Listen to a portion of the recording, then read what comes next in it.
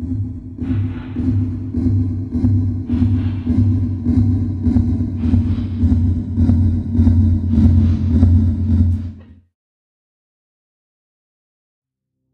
the center of a galaxy, some 4 billion light-years from Earth, something extraordinary is happening.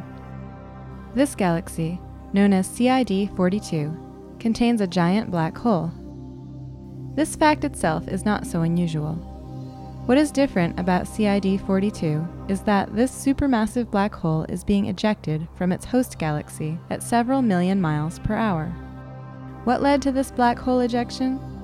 Astronomers think that in the past, CID-42 collided with another galaxy.